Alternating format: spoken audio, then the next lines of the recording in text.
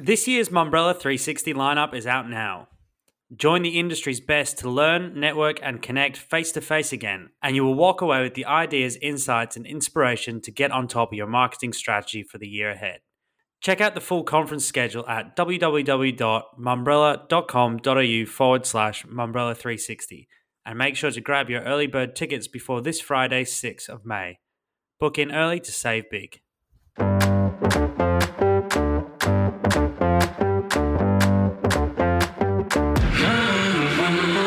Hello and welcome back to the Mumbrella Cast. I'm Callum Jaspin. Today you'll hear about how a brand transitions its marketing between two creative agencies after a hefty and award-winning tenure. NAB's head of brand Faisal Ben Abdulaziz joins the podcast. You'll also hear a breakdown of financial performance across the media and marketing industry in the midst of reporting season. And finally, we hosted him earlier this year to talk about the agency's rebrand, and now we welcome back CHEP Network's Justin Hine to talk clients, the industry's direction, and how CHEP will continue to compete. Joining me today, editor Andrew Banks. Welcome, Banksy. Hey, Callum. And regular correspondent Trinity P3's Darren Woolley. Hi, Callum.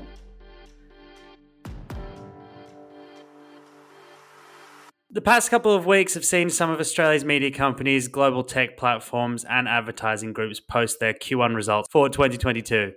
There's a lot to go through and still more to come, but Darren, initially looking at some of these big holding groups, IPG, Omnicom, WPP, Publicis and more, who have reported so far, we're seeing organic growth across the board, but it's not always the same story with the revenues. There was a lot of optimism last year. Is that so much the case now? Look, what we're seeing is everyone in advertising is riding a wave, the post-COVID pandemic wave of ad spend. And I think we've seen that across the board, not just the holding companies, but the media owners are all up in revenue. As you say, some of that's organic, but beyond that, there's also growth elsewhere. And, you know, we see this growth and this revenue up, but one number that maybe sometimes is a bit more difficult to come across is the actual profits. Are we seeing profits still rising?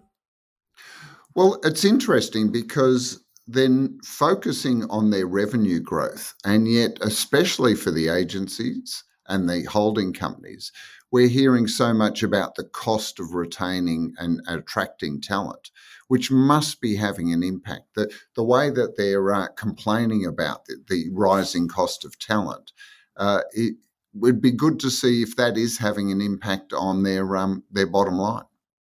Maybe it's a case of less talent but higher paid. So I guess that'll be one to watch out for the coming year. Well, especially, because the other thing is not every market's completely come out of some of the restrictions that the pandemic impacted.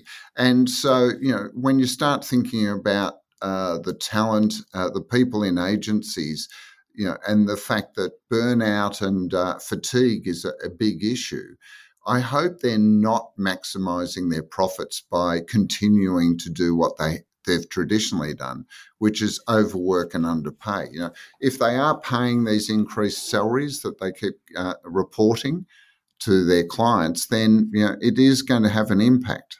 Well, and you'd expect at some point that's about to crash as well, because you I guess potentially overpay people initially. They can't work to that standard, or they'll get burnout, or trying to reach that standard, and at some point will burst. Banksy, you were going to add something there.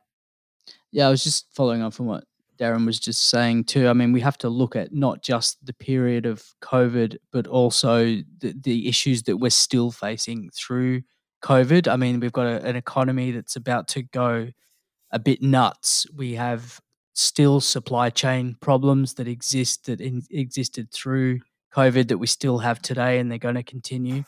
There's the war in Europe, and then also the shutdowns in China that continue. So, I mean, there's a lot of things going on that continue even after COVID, the sort of dark days, I would say.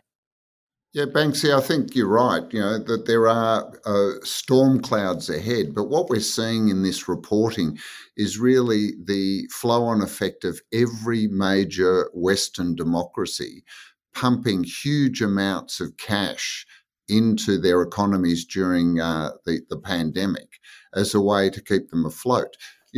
Now suddenly when the consumer's back buying because they're getting out and about, that money is now flowing on into advertising and onto media owners. And it'll be interesting to see how long it's sustained. When we're seeing numbers like 6 to 9% of growth in media volumes and expenditure, that's, pretty big numbers. And that's everywhere. I mean, whether it's the US, Australia, UK, we're seeing that around the world. But can it be sustained, or is it really just sucking out the money that was pumped in by all the governments? Yeah, and we're seeing those numbers across the board. You mentioned there we have ad revenue up for Amazon despite overall losses for Facebook, Google posting big results. Locally today, we had the two bigger TV networks, 9 and 7, saying that they're projecting TV revenue growth this year and across the financial year. Is it sustainable? Well, look, as Banksy highlighted, there are so many unknowns. We're seeing inflation in all those markets because that sudden rush of cash is driving up prices. Then the supply chain difficulties, people are still demanding, but supply, it's the old supply and demand story.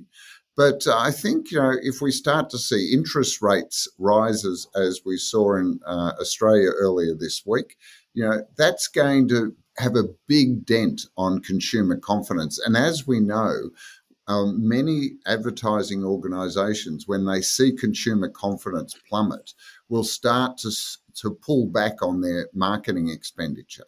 And that'll be interesting because this could be only a shortfall win for both the media and the agencies. And just following on from that too, the Forrester forecast says that the global marketing spend is expected to grow 7%. Interestingly, Australia is only at 3.2%, so it's actually quite low compared to your big countries. Like they list China, India, Spain, South Korea, and the US as the big marketing spenders. It's interesting to see that Australia is quite low down on that list. And Banksy, revenues were up, but the market didn't respond as well to some of the tech companies. You were looking at that one? Yeah, I mean, it's been pretty bad, particularly for Netflix. I was reading a post by Chris Walton. He pointed out that Netflix had lost 70% of its value this year. Spotify's hit an all-time low. Meta's pulling back on its investments. These are some of the key issues at the moment. What I find fascinating is there's talk about the streaming market being saturated, but yet Paramount goes and posts a massive subscriber base. Interestingly, we've got the 7 and 9 figures saying that the free-to-air numbers are going to grow this year. So it seems to me that people are just kind of moving their money and their eyeballs around to different things. They're realizing that things are working in certain areas. They're seeing what's out there. They're seeing what they can get for value, and certainly these different markets are increasing because of it. Yeah, I think what we're seeing in the streaming area is it's become so hyper competitive. And, the streaming services that are attached to a studio or at least, major production have this back catalogue and a stream of content coming through. For free-to-air television and some of those streaming services that do not necessarily have that infrastructure, that are out there competing to buy content, it's going to become really hard because the price of content's going to go up. And how many ex-executives of some of the big TV networks have we seen go and set up a production company in the last 12 months? Because they can see that that content is going to become incredibly valuable with the number of streaming services. I wouldn't be surprised if we see some rationalisation in the next 2 to 3 years, and I know that's a long time. But Netflix, I think one of the big impacts on their share price was the idea of actually having to rely on advertising. because that could incredibly impact their subscriber service. We've already heard that subscribers are saying, well, if you put on ads, we want much lower fees. Yeah, I think you can expect that. And more space for brands to spend in is always a good thing, though, right? If you do want to go back and listen to that interview, Darren, you referenced there a few former TV network bosses. We had Hugh Marks and Carl Fennessy on the podcast a few weeks ago. So just jump back on the back catalogue and you can find that there. And just to finish up, Cal, News Corp results are out this week.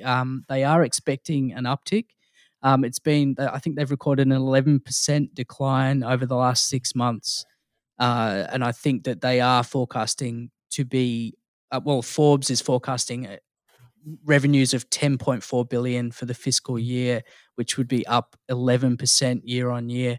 And I think with them bringing in this new CDP, it's a huge data play for them. And it promises, I guess, to help advertisers as we move forward in a cookieless world. Yeah, this is going to be the future, isn't it?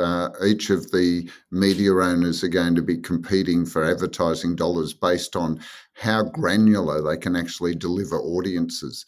And yet at the same time, as we heard a couple of weeks ago, some of the advertisers are not particularly happy with the user experience at the same time. So it'll be interesting whether data actually beats user experience. Yeah, that one's been very well documented, and I think a few people enjoyed that one there, Darren. Coming up next, NAB's Faisal Ben Abdulaziz on the relaunch of More Than Money. NAB's head of group brand, Faisal Ben Abdulaziz, welcome to the podcast. Thanks for having me. Thanks. So last year, around mid-year, NAB appointed TBWA as its new creative agency of record after a pretty lengthy stint with Clemenger Melbourne.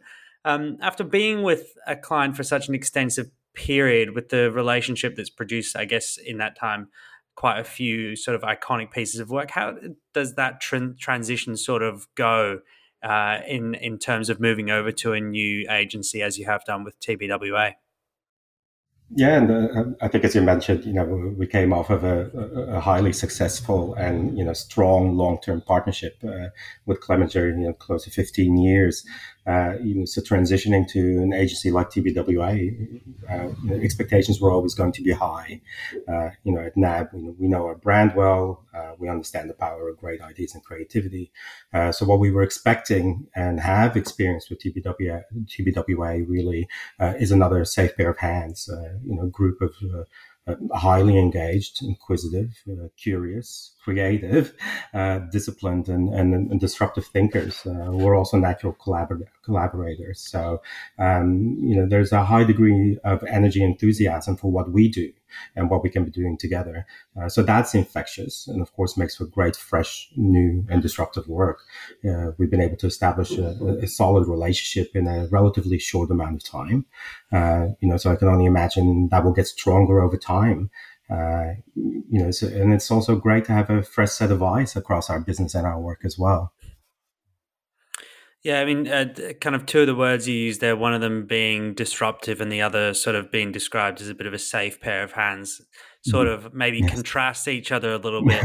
The new TVC, which came out, it'll be Monday. We're speaking on Friday, the 29th, just now. The new piece of work is, it's very different to some of the work NAB has produced previously. It's kind of going large, sort of. Seems like it's quite kind of high budget, big investment in this piece of creative work, which I thought was a really impressive piece of work. What was the sort of brief and direction that you wanted to give TBWA? I think we obviously take a similar approach to all our new brand campaign work, but in this instance, we wanted a brand creative platform that was bold, brave, showcase our human side, but importantly also brought our expertise to the fore, like we haven't done before. It needed to be a reflection on who we are as a business, and also where we're going with our brand and business strategies. We wanted to go big, strategic, absolutely. But it was also because of, we wanted to create a platform to really highlight the partnership between our customers and our NAB bankers and experts, showing that we will go above and beyond to support consumers in their life and money moments, be that buying a car, chasing down a dream home, or supporting a new business or growing a business. I think we hadn't really in past in our communications brought to the fore and highlighted those shared banking interactions where not just our customers play the leading role, but also our people. And so here, as part of our Twin Peaks strategy, it was really highlighting and bringing up both our customers and our people and showcasing those shared banking interactions. What we've always been good at NAB is tapping into cultural moments and insights, the cultural zeitgeist. And I think this is one of those moments, we knew we had something special on our hands, and timing was right for a shift in focus from a creative perspective. What is Money For was an incredibly successful platform for us and was right for its moment in time through the pandemic. So now it was time for something fresh and enduring and exciting, which allowed us to stretch across the organization and at the same time highlight some of the things we're great at in a lighter way, i.e. the relationship building side, but also, how we provide simple, fast and digital solutions. Yeah, and a part of this sort of new chapter, you've also had a sort of refreshed brand identity via Principles, expanding the size of that iconic star. What was the sort of thinking behind that? And I guess where does that lead you in terms of that new brand identity? Yeah, so for us was twofold. So to your point, on one side was the brand positioning, and then the other one, the brand identity. And for us, apart from the opportunity to breathe new life into this creatively and how we show up to market, we also took the opportunity to evolve our brand identity, to make it feel more energized, dynamic, modern, and simplified and digitally fit. And then double down on our most distinctive brand codes, while enforcing consistency and application across the organization. We have an identity system that still allows us to flex around creative ideas whilst maintaining our distinctiveness. We know at NAB we've always been good by the governance side of our brand, and we understand how strong and distinctive brand codes, ensure recognition and attribution, maintain and build brand salience, and help trigger brand associations. So an important part of the equation. So it was felt only right at this time to also review our brand codes, be very clear about what they are, utilizing frameworks like, the incredible thinking of Jenny Romaniuk and others around fame and uniqueness of your brand codes, grabbing some of those brand codes and wanting to make them even more famous and unique, and one of those is our iconic logo, our star. As part of this evolution and launch, we also took the opportunity to something that's been a long time in the making, to launch our audio-visual mnemonic signature, distinctive silent and visual, which is at the end of this ad as well.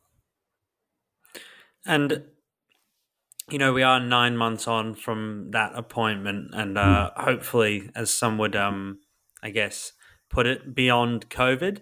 What was it about the timing now that you thought was the right time to go live with, I guess, this marketing revamp? And also, does the work, do you think, reflect a developing consumer expectation post-COVID?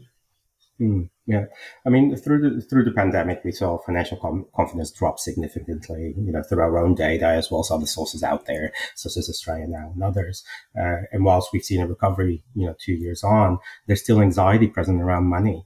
Why, and which is why it's so important to develop and maintain relationships with our consumers, to understand the real issues sitting behind consumers' money, and how we can then both help support them to feel confident and in control of money. I think, where we are at now, I have to say consumer expectations, firstly, throughout the pandemic, consumer expectations have shifted in terms of, needing to be able to access your products and services in a way that suits them in their life and money moments. It must feel human and personal, even if there isn't a human in front of you. And importantly, if digital, the experience must be simple, personal, and fast. At NAB, we've accelerated the digital experience for our customers, which, we were forced to do, of course, during the pandemic as well, and have invested heavily in our people, in the career qualifications in banking and others. During the pandemic, we wanted to ensure, we set the right tone in our communications, and What is Money For was perfect for that time, one of support for our customers. But at this moment of time, in the world, we're seeing the green shoots of growth. So we also wanted this campaign to reflect a hope and optimism, if you will. And that is, I think, what we've tried to do here.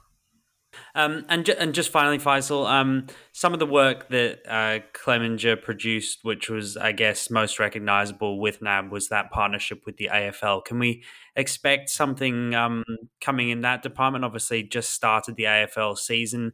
Are we going to see some work kind of continuing on that same vein? Absolutely. It's probably the short answer, but, the aim of creating this Marvel-esque universe was really to tap into the drama that's become our daily reality in this ever-changing world.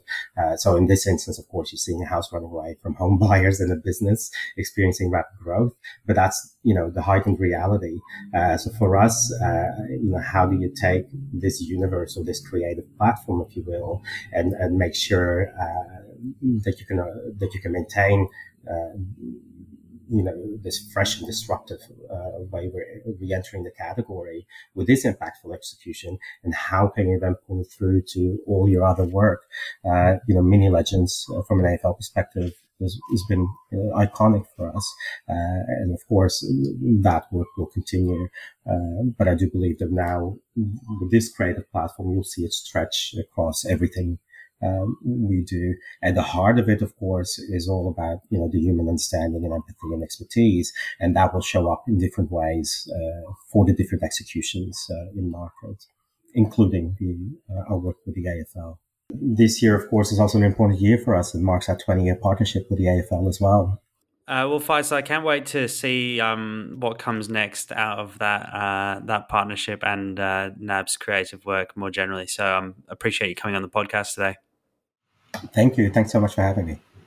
Up next, CHEP Network's Justin Hine returns to the Mumbrella Cast.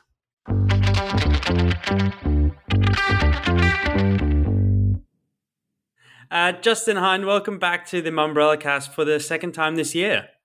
Thanks, Callum. It's lovely to be back. So we chatted around 3 months ago, just after you'd officially rebranded to CHEP Network. With a little bit of time in between now, generally, how do you think that's gone and how's it been received? Well, I think it's been received really well. It's been received really well internally. It's given the team, I spoke last time about it's given us something to rally around and to understand, and it's given the team a central purpose. So I think that's been really good. It's very clear about CHEP's mission in the market and what we offer to clients. I also think it's been really well received by the market. We've had some success come off the back of it.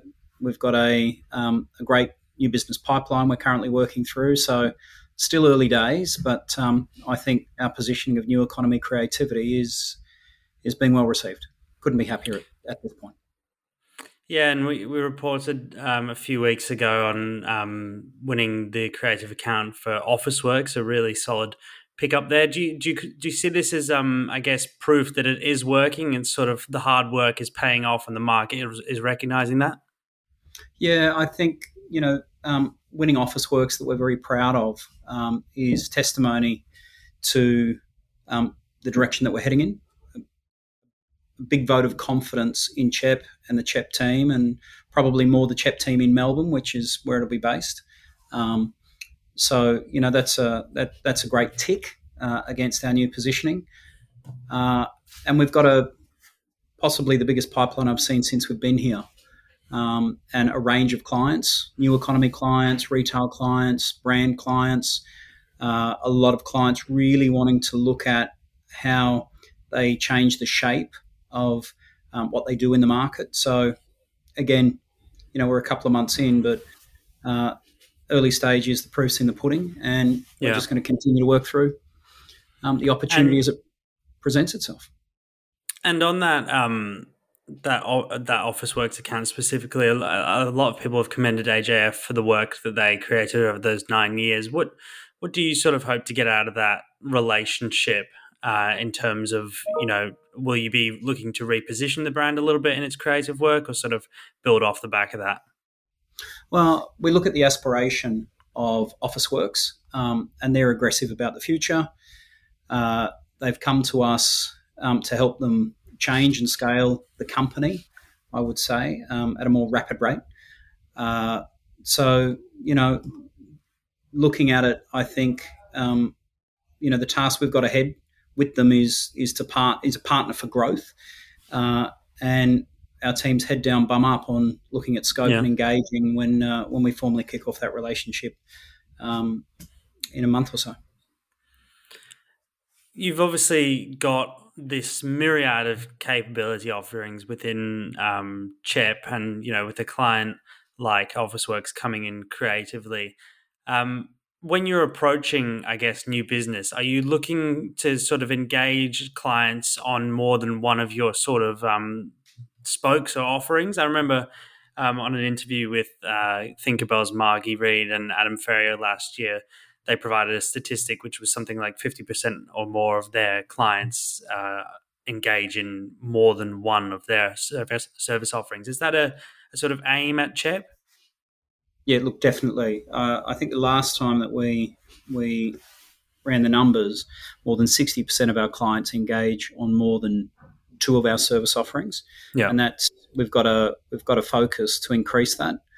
A lot of it's about making it easier for a client to navigate all the different services. It's about it's about simplifying how they go to market. So yes, it's definitely part of our plan to continue the march on selling more services to more clients, giving them more simplification, both operationally and at the same time trying to save them money. You've sort of been compared to some of the consultancy offerings at times now. We've got, Accenture Interactive rebranding to Accenture Song and Deloitte Digital, and, some of the other ones thrown in there trying to sort of maybe do the same and give something clear to clients. Do you see CHEP maybe competing with, I'll reword that. Do you see these consultancies as competitors for CHEP? And I guess, are you moving into a space where no other single kind of traditional ad agency really can right now? So we definitely come up against the consultancies on different ranges and scopes of work. And I think that's just the reshaping of the industry we're seeing right now. We're seeing the consultancies want to play more in the agency space, the data space, the media space. And, I think it's probably most agencies or holding groups' aspiration to play in a similar space to us, and some of them very, very successfully are. So, I think all we know in 2022 and into the future is that the industry is going to continue to reshape itself around something new. And as long as we're seen as being a major player as part of that reshaping, then we're very happy to be here. Yeah, I mean, what do you think that CHEP would have to do, I guess, to keep up or catch up with some of these consultancies? And on the other hand, what would you have to do to keep ahead of the rest of the agencies if that was the sort of direction they're looking to head in? Yeah, look, I think there's two ways to answer it. Are they catching up with us, or are we catching up with them? And I think the answer's true on both ways you ask that question. One of the growth engines of CHEP, just as an example, is CHEP Media and our CHEP Media offering. And our ability to look at growth consulting through media that connects to creativity, to technology and data. And the consultancies, in my view, haven't really made a concerted push into becoming a media agency, for example. Mm-hmm. So in that realm, we're probably a little bit ahead in trying to consolidate that full spectrum of a solution for a client. On the flip side, the consultancies have large and deep specialisation in certain verticals, and they can spin up very large teams that are very capable at relatively short notice. So, it just depends what a client's looking for on any given day. And I think it'll continue to be a little bit of an arms race as we move further into the end of this year and next year and the year beyond. But you've only got to read the headlines. You've only got to read what's going on in Mumbrella to see that there's constant change out there. Yeah. I mean, that is, I guess, one of the big questions with that ongoing Coles pitch was Accenture Interactive. How are they going to fill out the media space? You have, I guess, it must have been about 18 months ago, CHEP tied up Samsung's full media creative digital account. Probably the biggest comparable one in the company, one that we kind of spoke about a few weeks ago on the podcast, as the only, I guess, one in the country which is being serviced by a single offering. How does that account, how is that managed, and what does it take to run an account of that size, I guess, out of a single unit? In Samsung? Yeah. Look, Samsung is a very large part of our business. There's probably about 70-odd people that have their fingerprints on it at any point in time. That covers everything from a great leadership team under Johnny Berger and his account management team, a big creative team under Gav. Mike Dean leads media on that. Mark Gretton's team does a range of great technical and digital consulting work. We've got a big data and marketing BI team that help us make decisions in and around that. We run that almost like an agency within an agency, even though we haven't carved it out to be part of or to be separate to the main agency. I think it requires a large focus from us internally to making that successful every single day.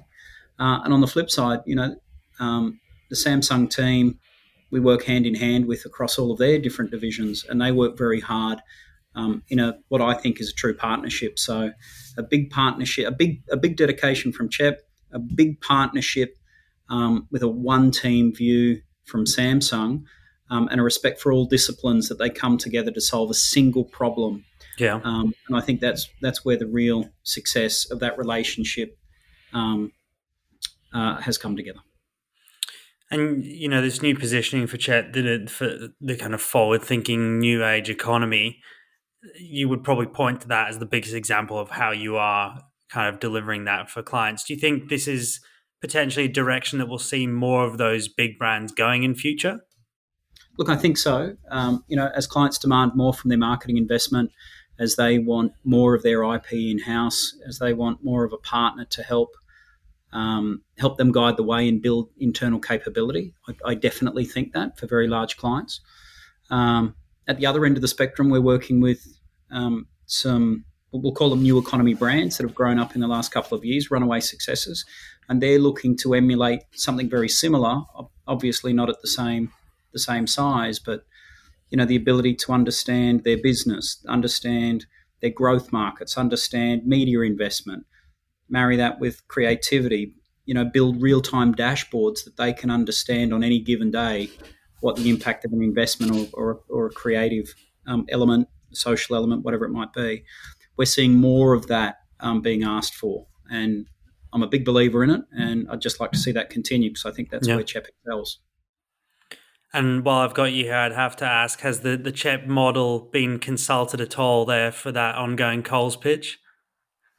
Look, we're not in any discussion as CHEP with Coles, and I'll just leave it at that. So semi-recently, you also launched the commerce division, one of your verticals at CHEP. I've got a quote here from Gavin McLeod describing it. It says, while we've always been in the business of selling our clients' products and services, there's a significant shift in how and where business takes place thanks to the proliferation of digital platforms and the MarTech that underpins them. In that, you've created a specialist team. I'd love you to just, I guess, explain what the sort of thinking in creating this commerce division was, and what how you're kind of looking to use that as a new avenue for business. Well, we started, the original idea came when we were starting to look more and more at a specialisation within within retail, or what was retail advertising. We have a range of different clients that have pretty heavy retail requirement. But as we thought more about it, and as we expanded out into different channels and different disciplines, it was Gab's idea really to think about how we reframe retail into commerce that could work across anything from traditional retail all the way down into social, for it to be data-driven, its interface with media. And we built that team to move quickly, to understand all disciplines, and really bring a modern creative element to commerce. And, Gab's done a great job with that. Kirsty Gavin's done a great job with that. Marianne, or Mez Trong, who's kind of leading that from a production and process point of view. And I put a lot of the interest in CHEP's offering down to the interplay that CHEP Commerce has with our main creative offering. Something that we're really focused on scaling across more clients. Yeah, really looking forward to seeing, I guess, how you expand that to some of your clients. We spoke about the Officeworks potential for work once you take that on beforehand. You launched a new beauty product with 7-Eleven, which was, again, a really interesting piece of work. Made some waves online. I believe it was the coffee rub for the price of a 7-Eleven coffee for $1. Kind of 7-Eleven has really cut itself out as being a brand that likes to push the envelope creatively in the past, through their work with Leo Burnett and so on and so forth. How does CHEP sort of approach each of its different brand relationships, and I guess really get out the soul or identity that some of these brands may have created before they came into your roster? Yeah, so I think you've just asked a question about the history of a client, the great interplay with a good planning team. You cite the example with 7-Eleven Coffee Scrub that Glenn Dixon and the guys in Melbourne came up with. I think that's just come from a deep understanding of the client, a good partnership, respecting where they've come from, the creativity that they demand, and then also looking for how do you make waves on something, maybe not with the largest scale budget, so you have to think really, really differently. And that brief was really all about demonstrating to people that the quality of the coffee was real, and despite some objections that maybe people who hadn't been into 7-Eleven had about it. But I just think, again, it's about a good partnership. It's about persistence, and the creative teams here make no apology in asking clients to sometimes take that leap of faith into something that's uncharted waters. And Coffee Scrub's one of them, and we couldn't be happier. The client couldn't be happier, and the ability on an idea like that to go and create the level of earned media is significant. So again, I just put that down to partnership and understanding. I've got a lot of friends who swear by a 7-Eleven coffee, so... Well, they're real beans. Some people thought it was concentrate. They're real beans, and what better way to demonstrate that than making a coffee scrub from the discarded. Yeah. So, Justin, you're a bit over a year in now. You've revamped the network. Things seem to be moving in a pretty solid direction. Let's say, 5, 10, or years down the line, or whenever you do decide to move on from CHEP, where would you like to see the agency, or maybe in another way, what would you like to have achieved at CHEP? Look, I think, that's a long question, and 5 or 10 years is a long time. Look, I'm really happy with where we've evolved the agency to. We've done a lot of work internally. We've had a big focus on people. Focus and investment on people. We've rebuilt the bench strength of CHEP at every level. I think if we were to think about where we want it to go, I'd like to see CHEP continue to stay at the absolute forefront of creativity, technology, media, and data. I think that that's absolutely essential for any agency, and particularly one that's forward-looking. I'd really like to see us expand geographically. Maybe we end up in other markets. Maybe we end up in other cities. It'd be great to think that we just keep evolving and growing and helping brands create new frontiers for themselves. I think that'd be wonderful. I don't have a crystal ball as to where and when and how, but yeah, I'd really like for CHEP to be thought of as an absolute leader in the advertising, marketing, media, digital, and technology space. And I'd really love to see us just continue to be a place where people want to come and start their careers, craft their careers. We have a saying internally: "Come here to do the best work of your career." So, I'd love people to love working here. I'd love for people to be recognised for what they do here, and I'd love clients to think of us as partners for growth who can help in a tangible way, power their businesses and drive them forward. So, if we did all of those things, I'd be a very, very happy person. Well, Justin, looking forward to seeing how that goes over the coming months and what's going to come out of CHEP. So, thanks again for joining me today. Thank you, Callum. Absolute pleasure. And that's it for another week on the Mumbrella Cast. Please make sure to subscribe on your favourite podcast platform and check out mumbrella.com.au for more content updates. Banksy, thank you. Thanks, Cal. Nice to talk to you, Darren. Darren, thank you again for joining us. Thanks, Callum. Always a pleasure and good to see you, Banksy. See you next week.